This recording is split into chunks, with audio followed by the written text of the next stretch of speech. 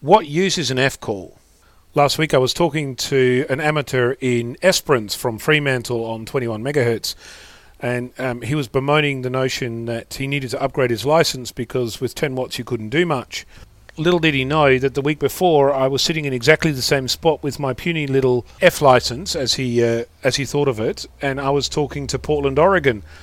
I was listening on 7.146 and a CQ came out from a call sign I didn't recognise, and I answered, and sure enough an answer came back, and then I found he was talking long path to South Africa, and here I was with my puny little 10 watts talking to him. He was pumping out 400 watts and he was amazed that I was doing this off batteries with no amplifiers, no anything, and handmade antennas. And, he couldn't quite believe that you didn't have to spend thousands of dollars to make that kind of distance. So your F-call can do more than you think. You just have to figure out how to make it do that. That's the challenge, not more power. Use it better. I'm VK6, Fox Lima Alpha Bravo.